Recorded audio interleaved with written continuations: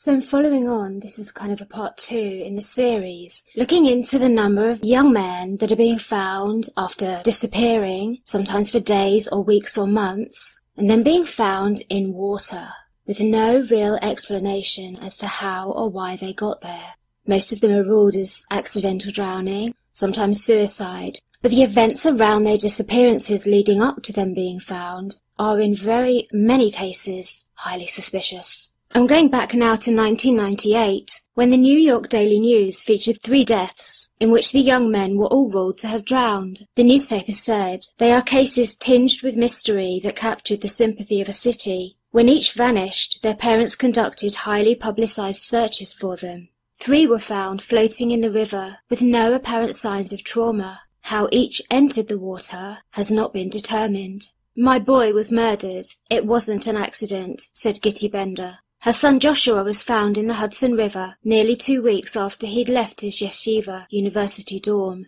At the time, Robert Martin, the Deputy Inspector of Police, did admit that he found the circumstances strange. He said it is a little unusual to have 3 males in the river of the same age, but he also said they had found no overlapping commonalities other than that, although they would continue to work it, he said. While the newspaper did contact the FBI, a spokesman for the FBI was quoted as saying that they would not be involved in any of the investigations because, quote, "there is no evidence of a serial killer at work here."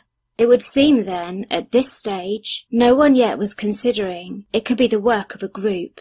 I mentioned earlier in the other podcast episode that Josh Stossak's father, another victim, and the partner that he works with, who is a retired ex-federal agent, and they've worked on these cases for many years, compiling dossiers and evidence. Well, the ex-agent stands in the shadows, but he holds an astonishing amount of information about these perpetrators. He managed to trace a truck to the Midwest with a link to the cases in New York.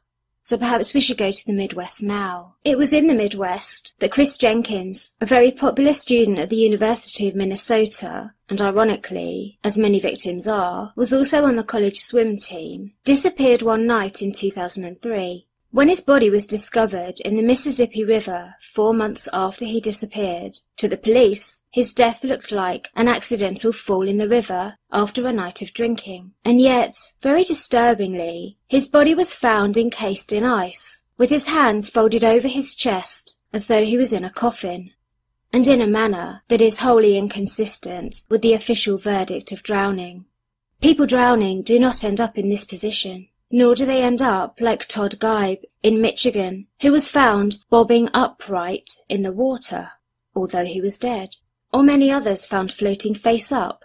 Though Chris Jenkins' body was supposed to have been in the water for 4 months, his shirt was still tucked into his pants, and the slip-on shoes he had worn that night as part of his Halloween costume were still on his feet in the fast-flowing Mississippi River. A feat which would seem completely impossible, and surely, if he had fallen in, he would have been frantically struggling to save himself from drowning.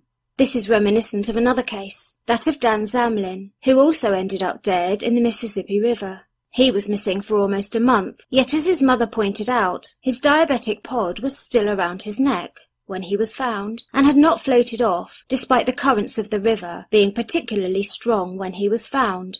The drug, GHB, often called the date rape drug in England, was found in both of their systems. After justified protest from his family, which took many years, Chris Jenkins' death was reclassified as homicide. Chris Jenkins disappeared while still dressed in his Halloween costume after being kicked out of the bar he was drinking in, the Lone Tree Bar and Grill in downtown Minneapolis, for allegedly being disruptive. He was left outside without his coat or wallet. Tracker dogs hired privately by the family traced his scent to a parking garage. It appeared that he had been abducted, bundled into a van, and driven away to his terrible fate. He had been clutching pieces of his own hair. On the day of his memorial service, a woman phoned the priest conducting the memorial service to say that she'd seen something written over one of Chris's missing persons posters at a bus stop. Someone had written, "Loaded into SUV, paid in dollars green." The drug GHB was found in his system. He'd never been known to take drugs. His mother said, "The evil is rampant, deep and widespread. He was abducted, driven around for hours, and tortured, then taken to the river and killed. Then his body was positioned and taken to a different part of the river and left there." An hour away and a year earlier, student Joshua Guimond disappeared. He was a student at the College of St. Benedict's and St. John's in Eau Claire, Minnesota. It was Saturday, November the 9th, 2002. He was last seen at his dorms on campus. Private tracker dogs, which were brought in by his family, traced his scent to a pond behind St. John's Abbey, next door to the university. Though the pond was examined with sonar, he was not in the water. He's never been found.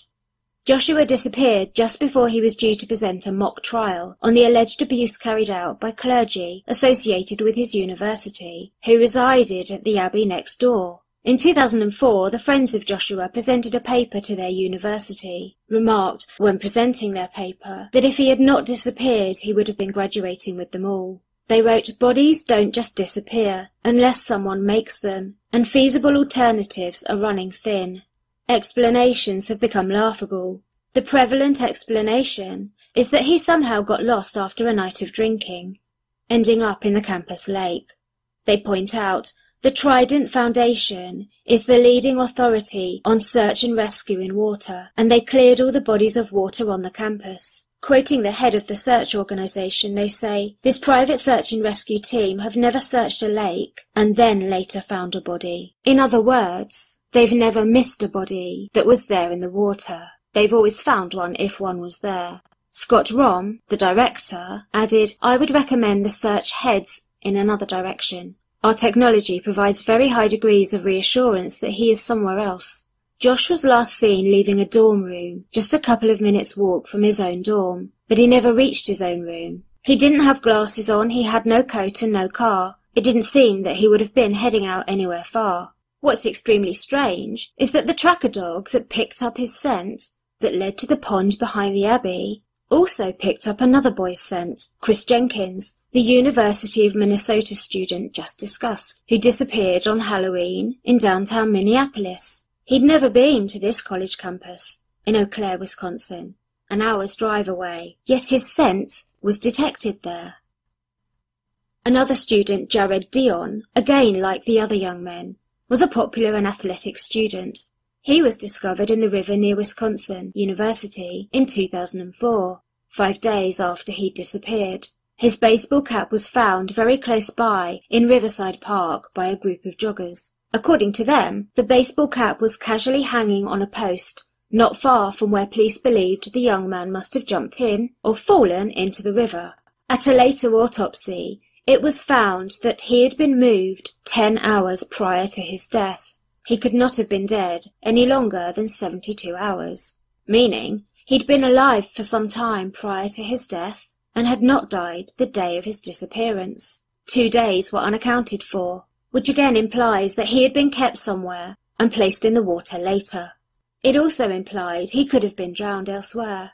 The source for these details about him come from the book Case Studies in Drowning Forensics by Kevin Gannon and Professor Lee Gilbertson. Pathologists don't always routinely test if the water found in the lungs is from the same open source water in which they are found. He could have been drowned in a bathtub or in a van, driven around with a specially made water compartment in the back of it. Jared was dead before he entered the water.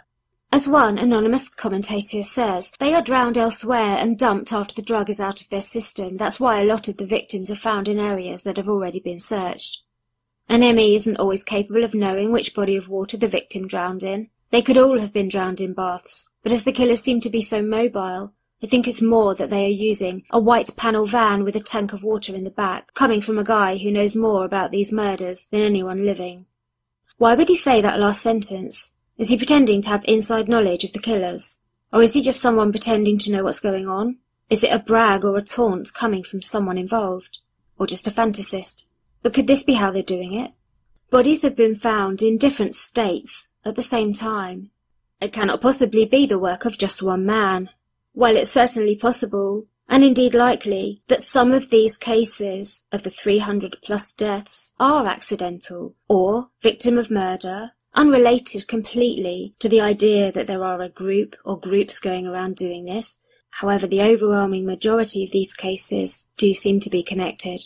Jared had last been seen in a bar where he told a friend he was going to a party afterward. He was seen talking to a blonde, but it was never determined if this was a male or female, and they've never been identified. He was found in the opposite direction to which he had told his friends he was heading. He was alive for 3 days after his disappearance. He was drowned, but he didn't drown in the river. He was held, kept alive for 3 days, drowned, then taken to the river and placed into it. His autopsy results showed no pink froth, according to retired Kevin Gannon, and this indicated that there was no struggle to save himself from being drowned. In a struggle to survive while drowning, the blood vessels in the lungs will burst and seep blood into the body. This did not happen when he drowned. There was no struggle.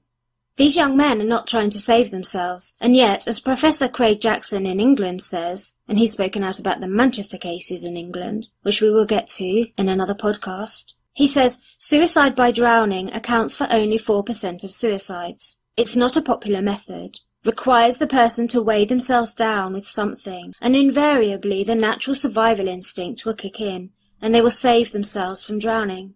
None of these college boys are trying to save themselves. Why is this? Because they are often dead or unconscious before they even enter the water. In all possibility.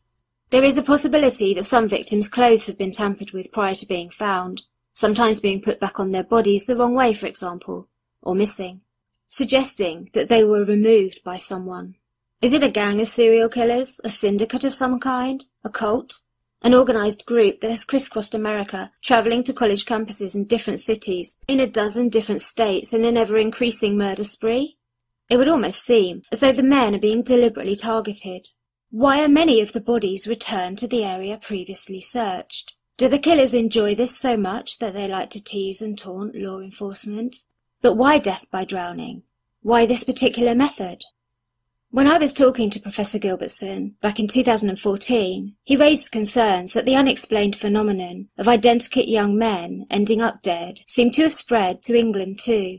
I'd been looking at the cases in Manchester, and at the time I wasn't convinced that they actually tallied with the US cases. And I do still think there is a big discrepancy between the actual Manchester cases and the US ones. There is a big difference. But we'll get to those in another podcast. Well, Professor Craig Jackson, head of psychology at the University of Birmingham in England, has officially joined the growing number of people who are perturbed, alarmed, and feel there is something more sinister at play than accidental drowning, after more than 85 men in the last 5 years have been found dead in the canals and ponds of the northern city of Manchester. Talking to the broadsheet The Telegraph, he says, "The number is far higher than one would expect, and from the data I just don't believe these were suicides. Canals are not a popular site for suicide, and people rarely choose this for their method, but they make ideal grounds for predators. Many of the reports from the coroners are inconclusive. Well, it is especially difficult to commit suicide in shallow water, and some of the canals there are less than knee-deep."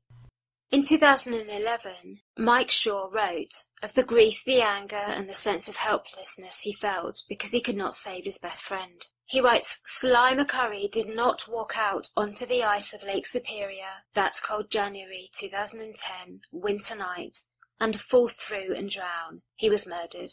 No one can ever convince me it was anything but murder. He was more than a friend to me. His smile would light up a room. He was always full of life, always happy. He would never have went from the nightclub to that secluded area alone in 20 degrees below weather, with no coat, and drown. He had no car, and after being thrown out of the club via the back door, on the alleged grounds that he was drunk, he was left in the alleyway. 4 months later, his body was found in the lake. I was a trained fighter for many years and felt protective over my friends. I've never received closure. His death was ruled accidental due to cold water immersion. His scent stopped at the back of the hotel. Like clockwork, I see these killers strike all over the northeast," he says.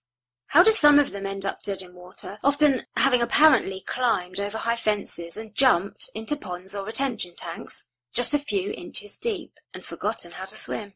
How do very fit wrestlers, sportsmen, and most notably young men on swim teams end up dead in shallow water, only inches deep, having suddenly become unable to swim? We have the terrible case of Walton Ward. His sister says her brother also died in inexplicable, mysterious and terrible circumstances. She says Walton was last seen alive at Landshark's Bar, Indianapolis, with a bouncer at approximately 1:20 to 1:30 a.m. on October the 12th, 2012. His last attempt to save his own life was at 1:30 a.m. when he dialed 911 from his phone for help. His killers interrupted his 911 call and murdered him. He knew he was going to be killed. His desperate call lasted for 1 second, which was just enough to register to the nearest cell phone tower. But it wasn't long enough to save his life. That was the last time we knew him to be alive, until construction workers discovered his body on October the 22nd, floating in the river a few blocks from the bar 10 days after his desperate call on that night. His phone was found on the bank of the river behind a restaurant. The police said he must have been drunk, fallen in, or gone swimming in the dead of winter. Authorities ruled that he had died of asphyxia due to drowning. The thing was, her brother was a Muay Thai fighter. He knew how to look after himself, and yet he too died. He drowned in just inches of water. Why have many victims made very disturbing phone calls after they disappear? Why are several of them screaming down the phone before their phone goes dead? What are they seeing? Who or what is there with them causing them such uncontrollable terror? In England, David Plunkett, in February 2012, David's friend called David's parents to explain that he'd lost David and wanted to know if they'd heard from him. His friend said that David had been kicked out of the event they were attending for allegedly being intoxicated. David and his friend had been attending a music event at the racetrack in the city centre in Manchester. His mother reassured his friend that she would call David herself and find out where he was. When her son answered the call, at first she heard only silence and what sounded like him walking somewhere very quiet. Then after a few minutes, while the call was still connected, he suddenly began to howl. His mother described it as a horrific sound and utterly chilling. She said, "I couldn't get through to him. He couldn't talk. He couldn't tell me where he was." A good 7 to 8 minutes into the call, there was this ghastly screaming. Unable to get him to listen to her, she passed the phone to her husband while she dialed the police on their landline. His father, too, could not get him to listen, to tell him where he was or what was going on. He says, "I raised my voice to get him to snap out of it, but I couldn't get through to him. He couldn't talk. We couldn't help him." Then there was total silence. Neither could the police help him, because David was unable to stop screaming. His body was found 3 weeks later in the city canal. His mother later said that she can only understand that he must have seen something so terrifying, and went to the newspapers to speak out about their distress caused by having to endure listening to their son screaming down the phone to them in the last moments of his life. The police later traced his phone to a location 2 miles outside of the city, in an area David had no reason to be heading to, and wouldn't even have been familiar with. His phone was found as though placed on the path beside the canal. His glasses, too, were found there beside the phone. A former murder detective from Scotland Yard was hired for the TV documentary makers on Channel 4 to investigate his and 2 other young men who had been found drowned. What the detective couldn't understand was why David would have gone to the location voluntarily. The route to the canal, where he was said to have entered the water, was down a small dark side road that appeared to be a dead end. The detective also could not fathom how the coroner and police had established that he must have fallen into the water accidentally, when in order to do that, he would have had to scale a high fence. The authorities said that he had slipped down the embankment and into the water, and that was why he'd screamed. If he had slipped and fallen in, disregarding for a moment that he would have had to have got back up after falling down and then climbed over a high fence, it's entirely possible he could have screamed out in surprise and shock, but surely he wouldn't have howled continually for the length of several minutes. His mother, a former head teacher, spoke out. She said, "It is not a case of young man drinks too much, falls in canal. Someone is responsible for his death, and the version of events that have been given are simply not adding up. And the case leaves many more questions than answers. He could have been attacked. He could have had his drink spiked. Anything." Well, his case is very reminiscent of the case of student Brandon Swanson of Marshall, Wisconsin, who disappeared in a field in May 2008 after his phone call got cut off to his father, who was out looking for him. His father said, "It didn't sound like he'd fallen over or tripped. It sounded like he was shocked by something, horrified even." Brandon has never been found. Tracker dogs went to the canal where he'd last been known to have been, out in the rural fields and farmlands. But the dogs tracked away from the water across a field, where his scent suddenly stopped. A swear word uttered in what was both surprise and shock was the last thing his father heard, ending a 50-minute telephone call as his father kept him on the phone, trying to find him. His son had called him late that evening to say that he'd run his car into a dried mud bank and couldn't get it out. It was stuck, and he'd asked his parents to come and get him. It was May 2008, and student Brandon had been driving home to Marshall, a rural and mainly agricultural county comprised mainly of canals and wind projects. In fact, he'd just completed a technical college course in wind turbines. After waiting a while for his parents to turn up, he became impatient when they told him on the phone that they were having trouble locating him. He told them he was going to walk toward the nearest town, whose lights, he said, were in the distance, and he said that he expected them to meet him en route. However, it would seem that perhaps Brandon was slightly off in his description of where he thought he was, because no matter how hard his parents looked for him, they couldn't locate him or his car. He continued walking on toward the lights in the distance as his parents searched for him, now well past midnight, and they stayed in contact throughout, with his father keeping him talking on the phone. Brandon was certain he knew where he was, and he couldn't understand why his parents couldn't find him, and he was becoming increasingly irritated. Yet his parents had gone to exactly where he said he was, and he was definitely not there. They continued to drive around the roads, unable to see him or the car, and then suddenly the swear word in which he sounded suddenly shocked and surprised and horrified. Then the phone cut off. It didn't sound like he'd tripped or fallen over. It sounded like he was shocked by something, horrified by something, but by what? Whatever it was, Brandon did not answer his phone again, despite his father constantly calling the number back. He wasn't answering his phone for some reason, and they had no idea what had just happened to him, where he was, or what might be happening to him still. Desperately they continued to drive around, urgently trying to find his location and get him to answer his phone, and in fact they proceeded to spend several hours that early morning desperately looking for him, yet still they failed to find a sign of him.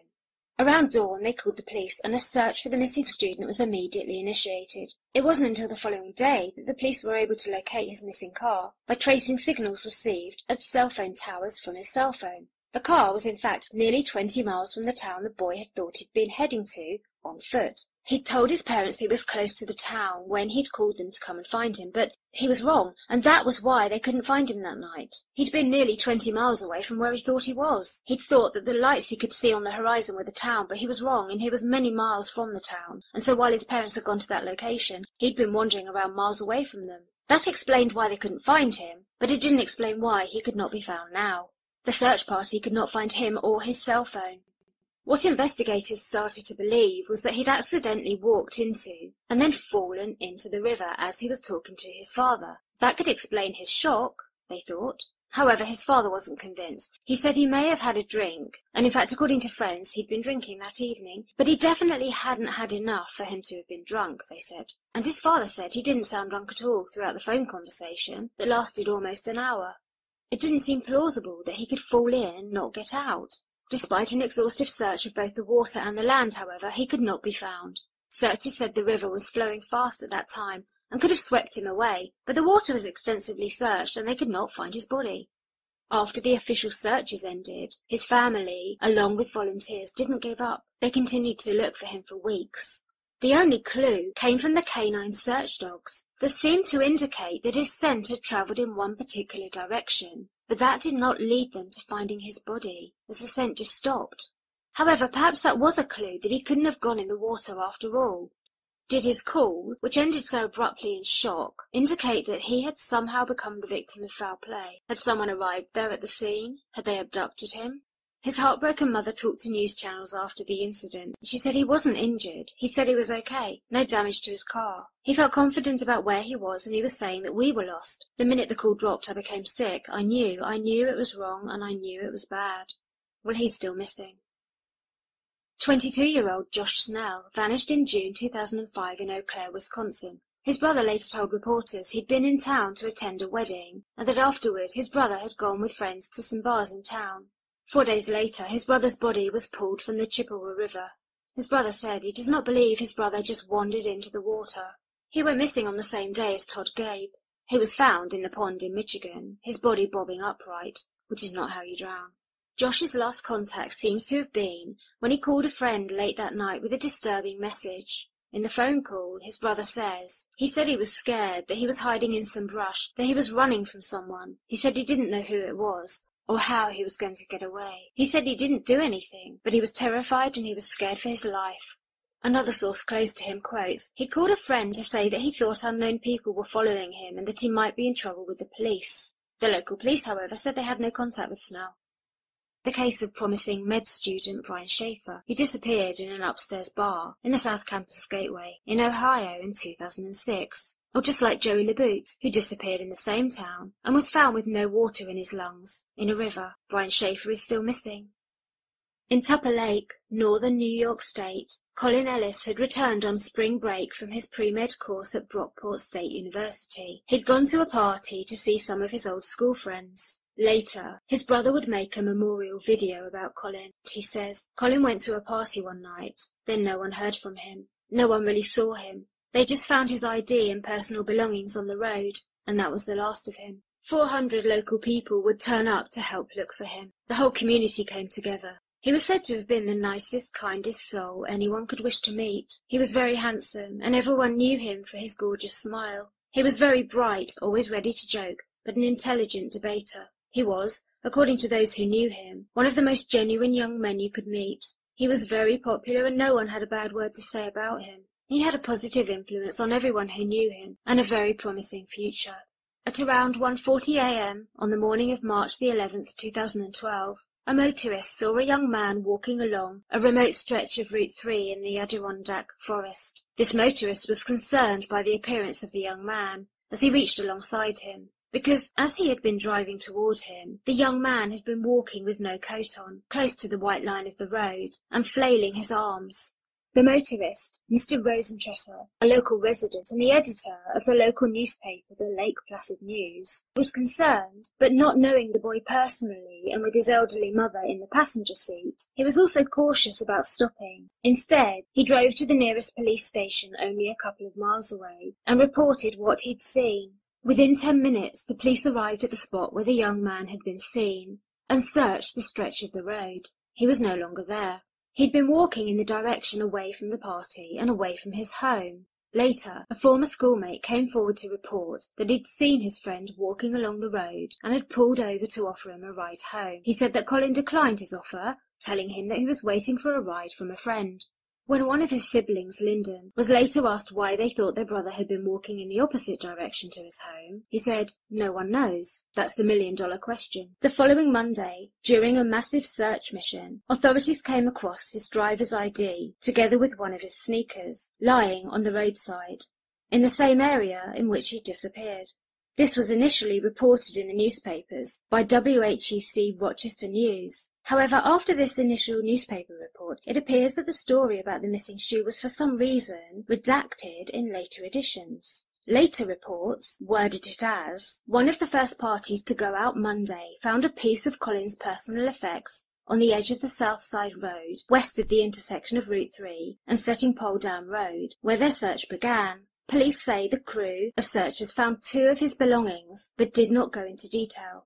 Searches involved forest rangers, helicopter crews, state troopers, and hundreds of volunteers. It was a Type 3 search, where searchers are positioned just a few feet apart. The search was so tight, volunteers who were smokers were told they should light up before they left because there wouldn't be any time to smoke once the search commenced, and they didn't want the smoke affecting other searchers who would be standing very close. At some point into the searches, focus shifted away from the roads and the woods to the waterways, with each body of water being thoroughly searched. Police said they'd looked along the riverbanks and in the water. The police captain at the time was confident they'd been over the area with a fine-tooth comb. The state police at the time looked into reports that the missing young man had walked away from the party after there'd been an argument, but the police have not released details of any investigation into this suggestion.